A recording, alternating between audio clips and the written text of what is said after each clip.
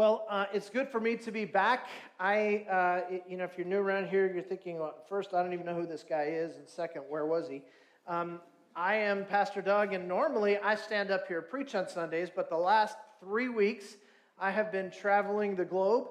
I literally flew 9 times in 16 days, and the average length of my flight was just under 10 hours.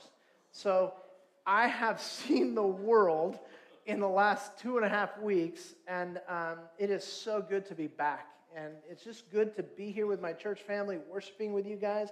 God did amazing things on my trip. I'm going to tell you guys more about that next week. In fact, you're going to get a chance next Sunday to hear from a lot of the missionaries who've been out in the field this summer. We're all returning back now, and you're going to get reports on what was going on, and so you don't want to miss that. I won't bore you with that today since we're going to talk about it tomorrow, but I just want to say I'm glad to be back, and I just want to also, since Dave Denstedt is not here, I'll go ahead and say something nice about him. So, you don't want him to get a big head and all that kind of stuff. Don't record this part, okay? I don't want him to hear this, but here's the deal. For me to be gone and just say to somebody, hey, listen, I need you to preach for 3 straight weeks. If you're not a preacher, you don't understand what that involves, but that is a huge thing that he did. And for me to come back and to hear from so many people how blessed they were by the Word of God as Dave taught, it was so encouraging to me. So praise God for Dave and the others who just sort of filled in for me while I was gone. I'm really thankful for them, and I'm really, really glad to be back, okay? So let me begin as we get back into the Word of God by telling you about 3 people. There are 3 specific people who, for me,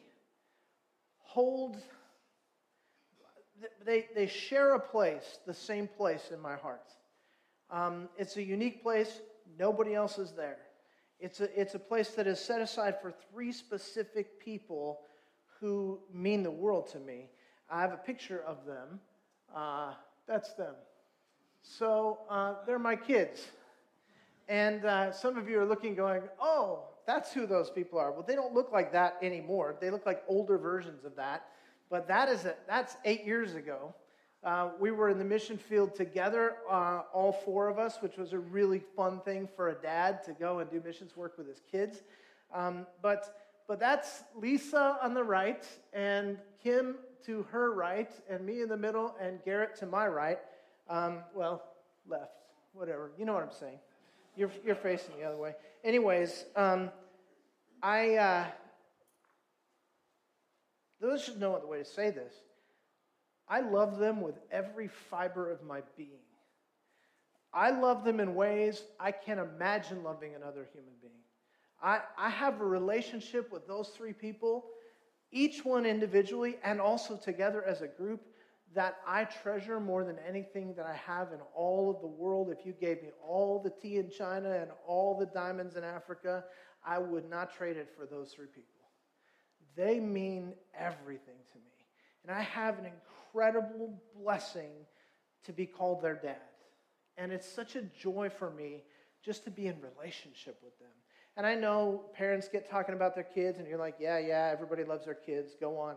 But I want you to understand this and really to sort of set this up, because it's such a joy, now that my children are all adults, to have a relationship with them as grown people, and to love them every bit as much today as I did when they were infants, and just to see the way those relationships have come around. And the interesting thing is that the 3 kids are so different from one another. They're not alike, And you go, wow, how did they come from the same DNA? These 3 kids, they look different, they act different, they have different tastes, different personalities. So many things are different about them, and yet there are certain things where the common thing that I hear about my kids is somebody will tell me this all the time. Oh, he reminds me so much of you. Or, oh, she's just like her father. Christy and I just talking about one of our kids last night, and she said, that kid is your kid. And I'm going to assume she meant that as a compliment.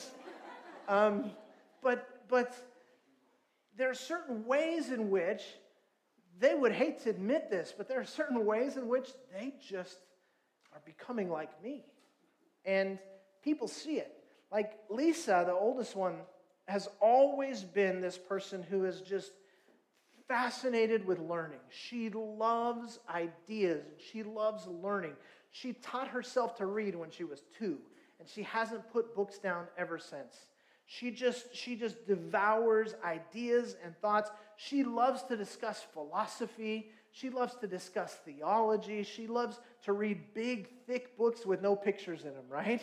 And that's just her, and that's me. If you were to go into my office, you would see literally a couple thousand books on the shelves. And that doesn't count all the digital books that I have on my iPad now. I love books. I love ideas. I love philosophy. I love learning. I love thinking deeply about things and not just sort of taking the status quo idea of something, but really grappling with it. And when I want to do that, Lisa's the one I want to be with because she just does that. And she got that from me. And when I think about Kim, Kim has this sparkling personality. Always has. Always, when she was this tall, she'd walk into a room and become the center of attention. She just is comfortable with people. She just loves being with people. You know, right now, I'm standing up in front of a bunch of people, some of whom are strangers to me, and I'm not the least bit nervous. I'm completely comfortable. Raise your hand if you would be uncomfortable doing what I'm doing right now. Yeah, like almost everybody, right? And yet, Kim's just like me. She would just as soon be up on a stage with a microphone in her hand as anywhere else. And I see myself in her. And when I look at my son, Garrett, it's funny. I think I was talking about this in a recent sermon, so forgive me if I repeat myself. But there was a picture posted on social media recently, a picture of me when I was about 22, 23 years old. And everybody started writing in, "Oh my gosh, Garrett looks exactly like you. He looks exactly like you." And it's so funny because I laugh and I tell him, "You poor kid." I go, "He's so good looking, right?" And I go, "I used to be good looking too." Those days are so far gone. It's just like a distant memory. I really used to be good looking. I go, "You better pray, kid, because I'm telling you, it is downhill from here. You better find yourself a wife now, because it is not getting better for you." And he looks like me. And the other thing about Garrett is he has the stupidest sense of humor. Like, he tells the dumbest jokes and then laughs till he cries. And what's funny is there would be a room of 10 people, Garrett and me and 8 other people, and he'll say something that he thinks is funny, and he and I will be holding our guts laughing, and everybody else is going, "What are they laughing at?" But somehow, I think he got that from his mother probably, but somehow he got my sense of humor. And when I look at them, even the adult version of each of my kids, I see a bit of myself. And I see some of my bad traits in them too. And I won't tell you about those because those are hidden. Nobody knows about those. But and I also see my wife in them. And I promise you, all of those are good traits, right? Only good traits from her. But it's amazing when you look at them and go, wow, they are their parents' kids. And I tell you all of that to lay the foundation for today's passage. Because in today's passage, God is going to tell us that He is our Father and we are His children. And He's then going to say, therefore, you should remind people of me. And that's natural. That's normal. It is normal and natural and commonplace for children to take on the traits of their parents. And so let this be a warning to some of us as parents, especially if you still have young kids at home. Let this be a warning to you. They are going to watch the way you and your spouse interact, and that's how they're likely to interact with their spouse one day. So pay attention. They're going to see how you deal with crises, and that's how they're likely to deal with crises one day, because they are learning from you. It's amazing. We tell them stuff. Do this and don't do that, and believe this and don't believe that. but it's what we do that they're really watching, and it's rubbing off on them. It's normal. It's natural. That's what happens. Children grow up to look like their parents, and that's a good thing. But as we go into Ephesians chapter 5, in fact, if you brought a Bible, open to Ephesians chapter 5. We've been working through the book of Ephesians now for several months, and we took a break the last 3 weeks. It's been a month since I was in this pulpit.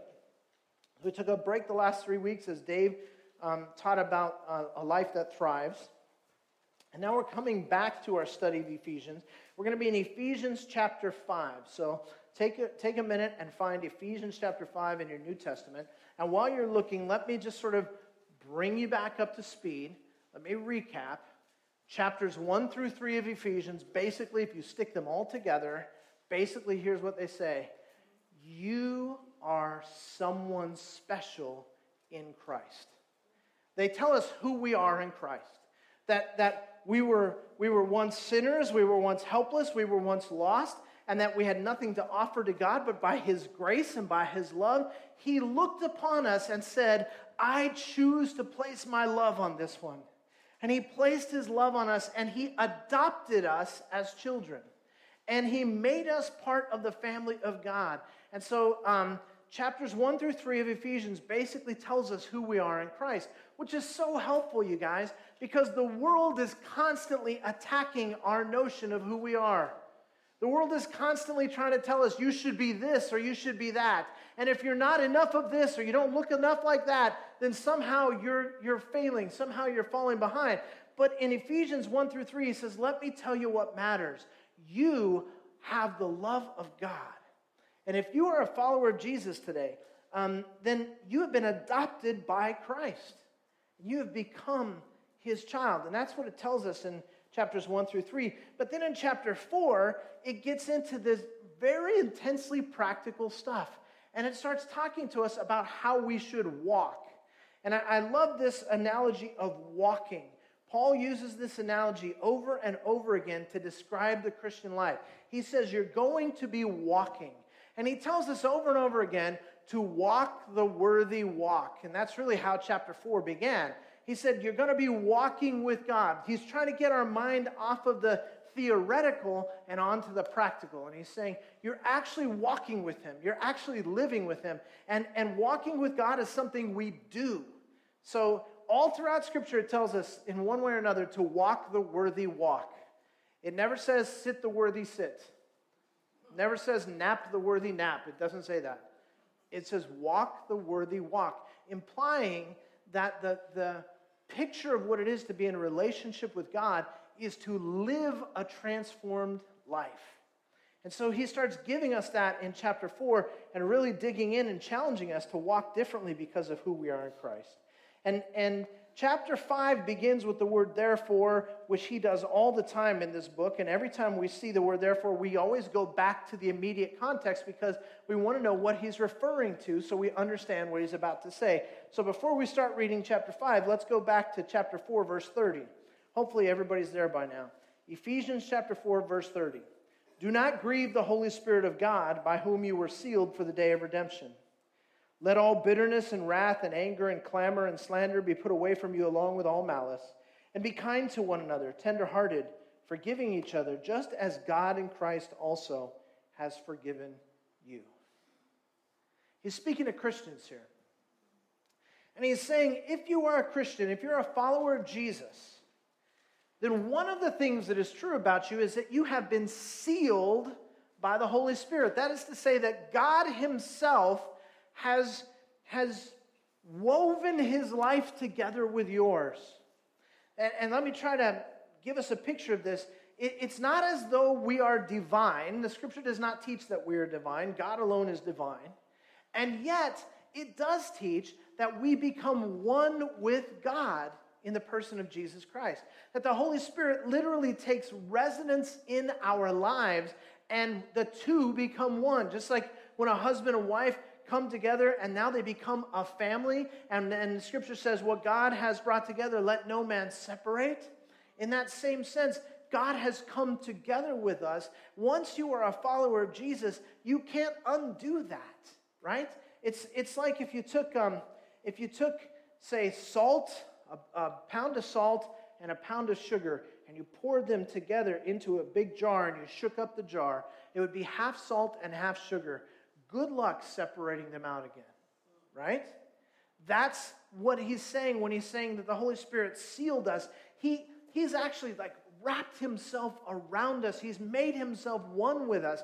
To be a Christian is to be defined by our relationship with God, and everything else becomes secondary to that. So he's saying you've been sealed by the Holy Spirit. Therefore, there are some things that have to change in your life, and he gives an example in verses 31 and 32 of chapter 4. He says, for instance, all that bitterness and wrath and anger and clamor and malice and all that stuff that you've been storing up in your heart, all that sour, bitter feeling that you have, there's no place for that in your life. He actually tells us we're supposed to put that stuff away. And we go, but wait a second, you don't understand what I've been through. You don't know what I've had to put up with. Listen, I've been abused. People have not treated me right, and I'm not about to let that go. I'm going to just hold on to. I am bitter because of what they have done, not because I want to be bitter. And I say to you, according to the Scripture, you have a choice. Now listen, let me be clear. I am not implying here that any kind of pain that you have been through, any kind of abuse that you have been through, any kind of brokenness that you have been through, I do not want to minimize that. I don't want to say that it means nothing, but here's what I do want to say. It also doesn't mean everything, right? You are not defined by the pain that you have been through or the scars that you bear because of that pain. God says in Christ, you now have the ability to walk separate from all of that. You don't have to be bitter. You don't have to be angry. You don't have to be malicious. And he calls you to put that stuff off. Amen. And then he says in verse 32, and replace it with things like kindness, tenderheartedness, and forgiveness. Now, and some of us hear that and we go, listen, I was with you until you said forgiveness. Because I'm telling you, I did not deserve what happened to me, and I'm not about to forgive that guy who did that to me. Well, who are you hurting? This lack of forgiveness, what positive thing is it accomplishing? So you decide that because something has happened to me, I'm going to stay in this cage forever, and I'm going to live a limited life because somebody else hurt me once. And so what I'm doing is essentially taking that jerk who mistreated me, and I'm giving them the keys to my life from here on, and I'm saying, you go ahead and keep ruling my life from the past. He says, you can forgive. You go, well, you know what? I'm not doing it. It's not fair. It's not fair. Why should I have to forgive? And it's like Paul reads our minds because he says, be kind to one another, tenderhearted, forgiving each other, just as God in Christ also has forgiven you. We sang about it today, the cross. At the cross, I surrender my life. So let's ask yourself this question. Is it fair that Jesus bled and died so that you could be set free from your sin? It's not fair. If what you want is fair, you're going to have to live outside the grace of God. He forgave you.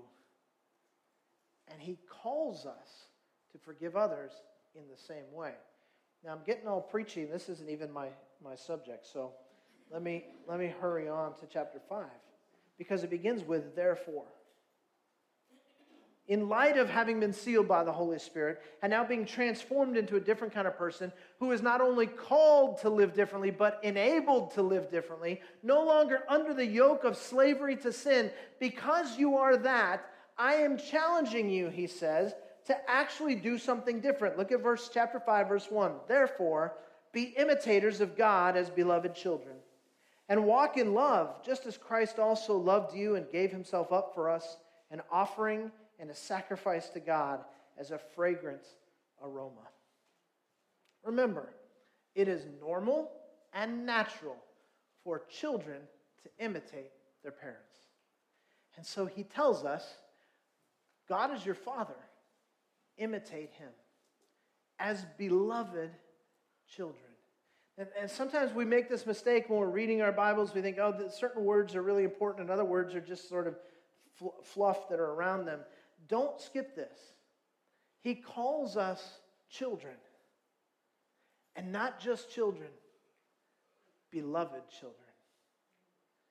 I went on and on to the point where some of you are ready to get up and walk out at the beginning of my sermon about how great my kids are, how much I love them, what they mean to me. That's what he's talking about. Beloved children. That's what God calls us. Beloved children. How great is it that the God of the universe dearly loves you? Not just people in general, but you. Knowing everything there is to know about you, knowing everything there is to know about me, that the God of the universe chooses to love me dearly. It says beloved. In some other translations it says dearly loved children. I like that. He loves us dearly. And if you're a parent, you know exactly what we're talking about.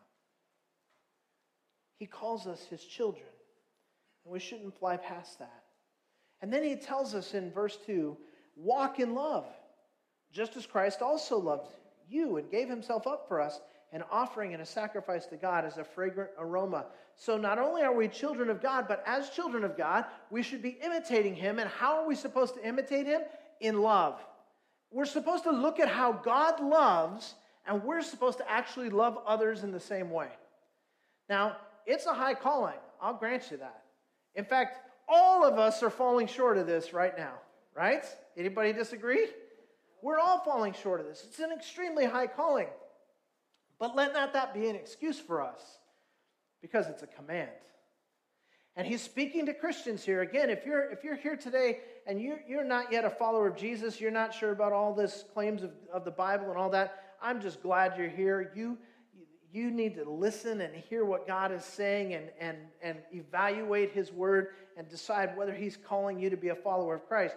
But it's the followers of Christ that he is writing this. And he is saying, you, my beloved children, you need to walk in love. You need to remind people of your heavenly Father by the way that you love. And so that leads us to ask an important question. If we're supposed to love like God loves, what does God's love look like? Now, granted, we could stay here all month and I could talk about the love of God and we would still not fully explain it, right? It's infinite. It is beyond us. It's like nothing else that we've ever seen. But he does describe himself and his love to us in Scripture to give us at least a glimpse of what he looks like and what his love looks like. And I want to just hit on three things today just to keep this succinct. So the first thing I want us to realize about God's love is that God always loves first. He always loves first. We are just the opposite. It's just natural and normal. Think about this. If you've ever been like in a dating relationship and it's starting to get serious and it's getting more serious and you're like, this could really be the one.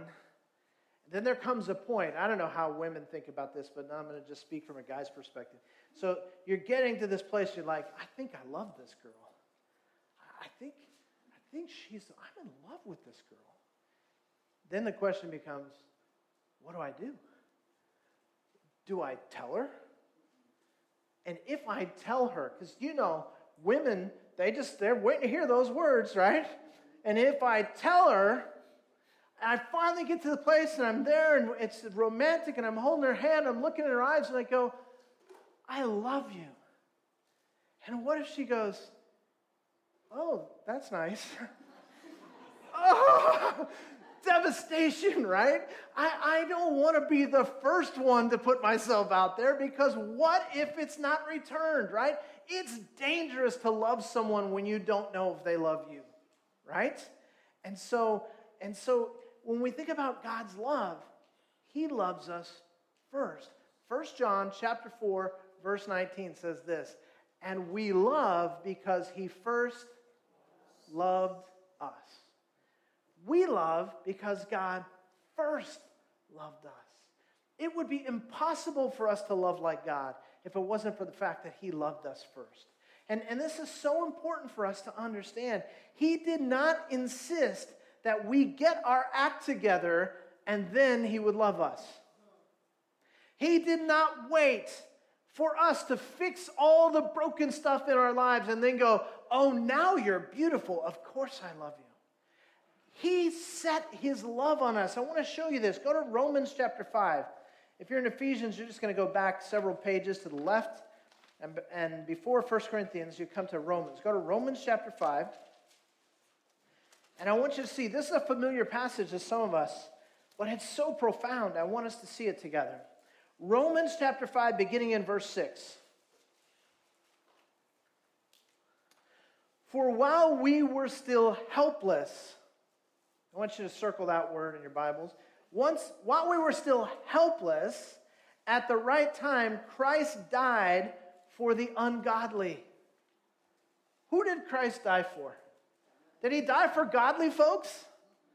No. Guess what? There are no godly folks. There are no people who are sinless. Every one of us is in the same situation. He looked upon us in our sin, in our ungodliness, in our helplessness. He didn't help us because we had something to offer him. So picture you're driving out on a deserted road. There's hardly anybody out there. It's late at night. You're on your way cross country, and you see this car by the side of the road. And there's a flat tire.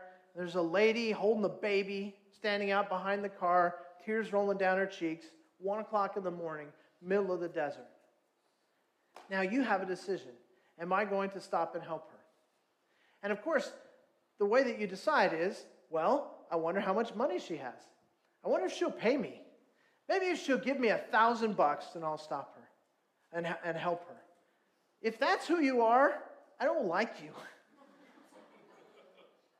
Why would we stop and help somebody? If we're loving like God is loving, we stop and help not because they have something to offer us, but because they need the help, right?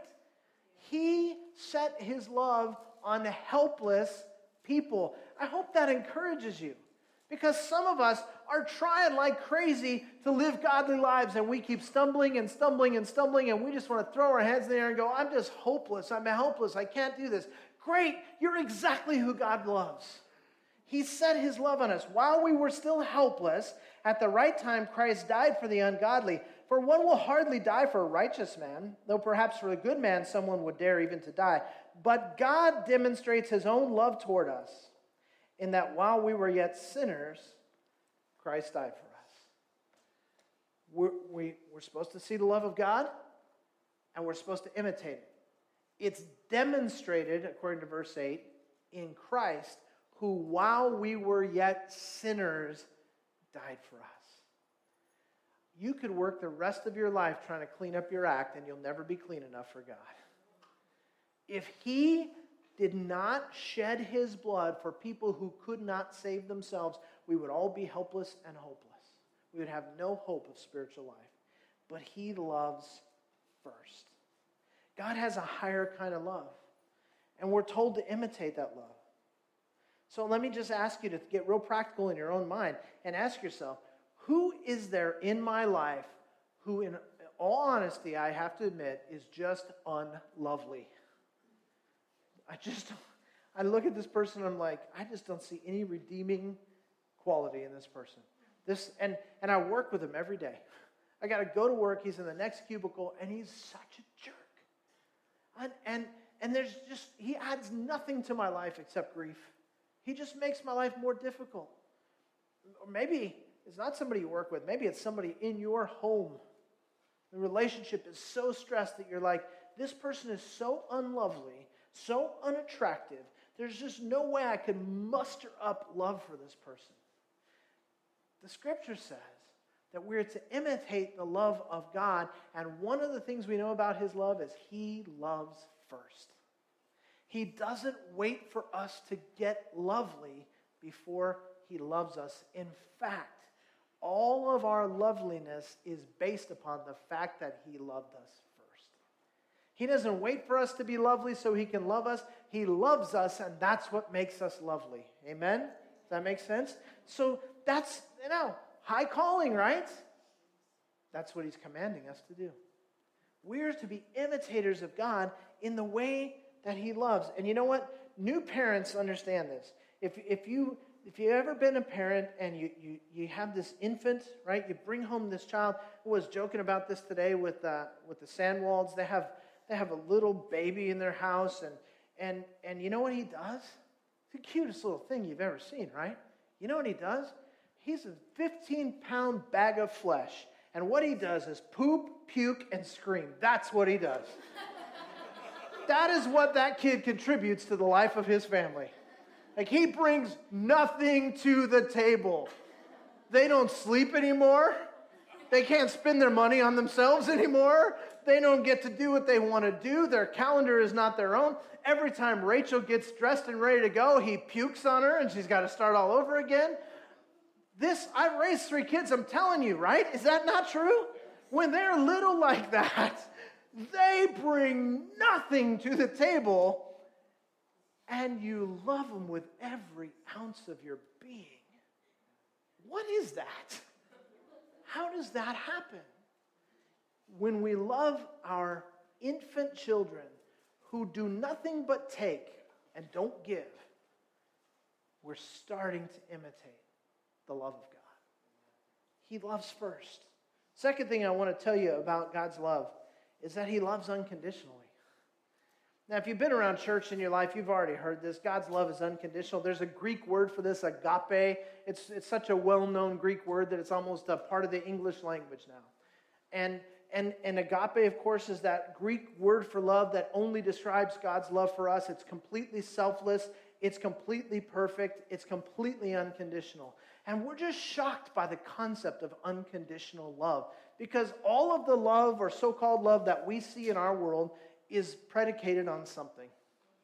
It's either I love you because you offer this, or because you did that, or whatever, or I will love you if you meet my needs, if you're attractive to me. I will love you when you behave in certain ways, you can have my love, but boy, you mess up and I'm going to stop loving you, right? We hear about people who fall in and out of love. Oh, I just fell in love with this lady and it was just the greatest thing. And she was just the center of my universe. And I spent about 3 weeks getting to know her and I went, man, she's kind of a jerk in a lot of ways. And I just fell out of love. That's how we talk about love in our culture. That's not what God's talking about when he talks about love. He's talking about a love that is not conditioned upon anything except his nature to love. He loves because he's God. And you don't see that. You don't even see anything close to it very often. I'll be honest with you. The closest I've ever seen to it is when my son was born. He was the second born. So we had a daughter that was not quite 2. She's like a year and a half, and Garrett comes along. So now we have a year and a half and a brand newborn in the house. And so, a year and a half old toddler needs tons of attention, right? But then a new baby needs tons of attention. And I remember watching my wife sort of grapple with this. Man, she did great. First child, she did great. She was just like, she was mom of the year. It was just amazing, right? I was just like, wow, what a great mom she is. Second child came, she was outnumbered. That was the deal. She was just outnumbered. Like, man, I only have 2 hands, and there's 2 kids, and they're all needing different things. And I remember Garrett had the hardest time feeding when we brought him home from the hospital. He couldn't nurse, and he didn't understand how all that worked, and he was losing weight, and Christy's feeling guilty, and she's feeling terrible, and she's staying up all night trying to feed this kid. Meanwhile, the other kid's waking up in the middle of the night needing to be comforted and changed and taken care of. And, I'm asleep. Just kidding. Sometimes I helped. But I remember watching her, and I'm telling you, she was struggling. She was struggling. And I remember just watching her patiently love these 2 kids. It was amazing. It was amazing to me. I'm telling you, I fell more in love with God because I got to watch my wife demonstrate what it is to love unconditionally. Now, I guarantee you, if you asked her, she would go, hey, he's making it sound better than it was. It wasn't unconditional. There were times I thought about flushing him down the toilet, right? She'd probably tell you that. So even that, this incredible picture that I got to see of my wife loving that way, it's just like a foggy picture of God's love. It's not even close. And yet, God calls us to love like him, to love unconditionally. Man, that's a high calling. Here's the thing. Go back to Ephesians chapter 5 and look again at verse 2. Walk in love just as Christ also loved you and gave himself up for us, an offering and a sacrifice to God as a fragrant aroma. I have good news and bad news for you. If you're a follower of Jesus, good news and bad news. Let me start with the bad news. He commands you to love like this. He expects you to do it. It's what he has commanded you to do. And the bar is so high. But we can't get around it. He's commanding us to do it. And now the good news. The same God who commands you to love like this also empowers you to love like this. You can't do it on your own. There's no way, there's no human being in their own strength and their own power, their own goodness would love like this. But God can do it through you. He empowers you. You've been sealed by the Holy Spirit. You are one with God.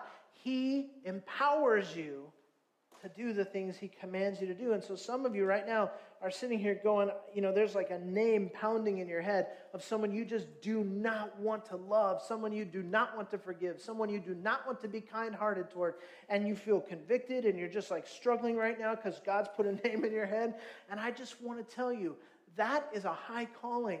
God will do it through you. He's not asking you to strengthen yourself to do it. What he's saying is, surrender to me and I will do it through you. God has the power to do the things that he's called us to do. And when we look at that, we don't have much room for excuses. I want you to walk out of here today going, I'm actually going to have to change the way I'm dealing with certain relationships in my life. And then falling at God's feet and asking him to help. Third thing I want to point out as we wrap this up. I want to point this out about God's love. God's love always leads him to action. For God, love is a verb. His love does stuff. Remember we said, John 3:16, for God so loved the world that he gave. It's a verb. He gave his only begotten son. That's a pretty radical thing to do because of your love. His love leads him to do stuff, right? We saw in Romans chapter 5, verse 8, while we were yet sinners, Christ died for us. That's a verb. He did it for us. His love insisted that he do it. Now, I want you to turn to Philippians. If you're in Ephesians, just turn like 2 pages to the right. You'll be in Philippians chapter 2. Go to Philippians chapter 2, verse 5. Let's look really quickly at this. Philippians 2:5. Have this attitude in yourselves, which was also in Christ Jesus. Again, imitating God. Who, although he existed in the form of God, did not regard equality with God a thing to be grasped, but emptied himself, taking the form of a bondservant. He emptied himself. There's a verb. Bondservant. There's somebody who does something. Being made in the likeness of men, being found in appearance as a man, he humbled himself. There's a verb. Becoming obedient, that's a verb, to the point of death, even death on a cross. Death, he died. We're to have this attitude, which was also in Christ, who laid his life down. And by the way, I don't know how much we pay attention to the words that we sing on Sunday mornings, but this morning we sang these words, at the cross, I surrender my life. Right? I lay my life down. And he calls us to that same kind of thing. This kind of love is not a love that just sits back and either feels warm feelings or doesn't. This is a kind of love that blesses people whether you feel warm feelings or not. Here's a simple way to think about biblical love. You got to write this down. Love is meeting needs. In the simplest terms, as I look at Scripture, that's what I keep seeing. Love is meeting needs. It's always an action word. It's always a verb. It's always about meeting needs. Love sees the needs in people and meets them. Turn your Bibles to Matthew. It's the first book of the New Testament. Go to Matthew chapter 25, near the end of the book. Matthew chapter 25. And we're going to pick it up in verse 31. This is Jesus speaking, and he's talking about when he comes back to judge the earth. And here's what he says. But when the Son of Man comes in his glory, and all the angels with him, then he will sit on his glorious throne. All the nations will be gathered before him, and he will separate them from one another as a shepherd separates sheep from goats. And he will put the sheep on his right and the goats to the left. Then the king will say to those on his right, "Come, you who are blessed of my Father, inherit the kingdom prepared for you from the foundation of the world. For I was hungry, and you gave me something to eat. I was thirsty, and you gave me something to drink. I was a stranger, and you invited me in. Naked, and you clothed me. I was sick, and you visited me. I was in prison, and you came to me." Then the righteous will answer him, "Lord, when did we see you hungry and feed you, or thirsty and give you something to drink? And when did we see you a stranger and invite you in, or naked and clothe you? When did we see you sick or in prison and come to you?" The king will answer and say to them, "Truly I say to you, to the extent that you did it to one of these brothers of mine, even to the least of them, you did it to me." And he goes on and says, and then he'll say to the goats, "You didn't visit me in prison. You didn't clothe me when I was naked. You didn't feed me when I was hungry. You didn't give me something to drink when I was thirsty." And he will cast them into outer darkness. And they too will say, "But Lord, when?" And he will say, "Whenever you didn't do it to the least of my brethren, you didn't do it to me." Do you see how Jesus ties together love and doing? How he ties together love and meeting needs? And he's called us really to two things. Love God, love people. That's the great commandment. Love God, love people. And if love is meeting needs, we see how to love people. It's by feeding the hungry and dressing the naked and visiting the prisoners and the sick. We see all of that. Meeting people's needs. But God has no needs. How do we love God? He says, "Whenever you did it to the least of these, you did it to me." That's how you love God. You love God by loving who God loves. And he says, if you're going to imitate me, you better get serious about the doing part of it. Jesus is our example. He said, "They will know you are my disciples by your love." He said, "Whatever you have seen me doing, I want you to love in the same way." And in Ephesians 5:2, he tells us how to do it. Because to love like God, too much, right? He goes, "No, just imitate Jesus. Just imitate Jesus." But I'm going to make it super duper simple for you. It's a two-step process. Ephesians 5:1-2. I know I've been talking for 45 minutes. It comes down to two things. I should have just rushed ahead. It comes down to two things. Number one, watch what Jesus does. Number two, do what he does. That's it. Watch and do. If you want to actually get into this picture of the abundant life that Ephesians is describing for us, he says how to do it. Watch Jesus and do what he does. And guys, I want to just get really, really practical because some of us, we say that we love, but we don't even watch Jesus. You know, most of us have got one of these books at home. Some of us have got 10 or 12. And they're gathering dust on our shelves. But if you read Matthew or Mark or Luke or John, you're going to get to watch Jesus love people. And I'm telling you, you won't learn to do it any other way. There's nobody else in the world you can watch and learn to love like Jesus. You have to watch Jesus. And guys, some of us, the only dose of Scripture we ever get is when I stand up here on Sunday mornings and tell you something. Pick up your Bibles.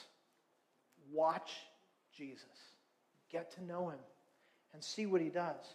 You know what? Tomorrow, actually this afternoon, VBS begins, right? And we are going to be exhausted by the end of the week. But God has called us to love like Jesus does. Where are you going to get that power? Here's what I'm going to tell you. Those of you that are working VBS, this is just for you. Listen closely. You're going to be so busy this week. You're going to be so tired. You're going to get this temptation. When it comes, I want you to recognize it and go, Pastor Doug said this would happen. Here's your temptation.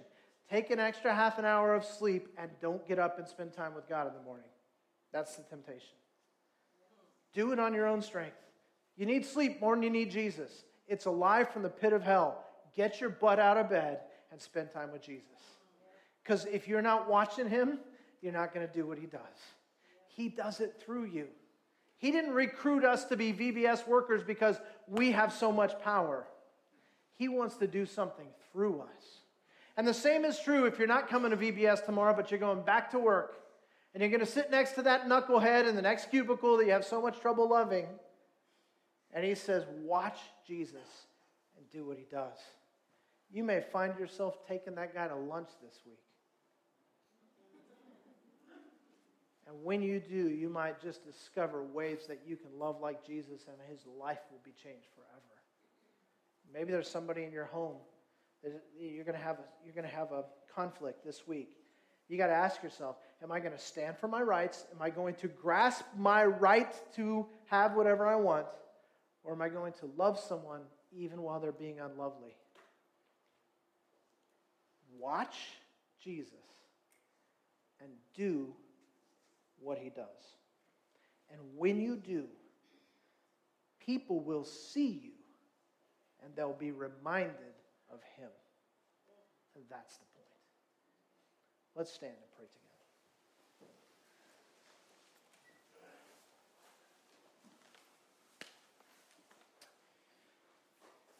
Father, as we go from this place, having heard from your word, we have been given a glimpse, just a glimpse of your love.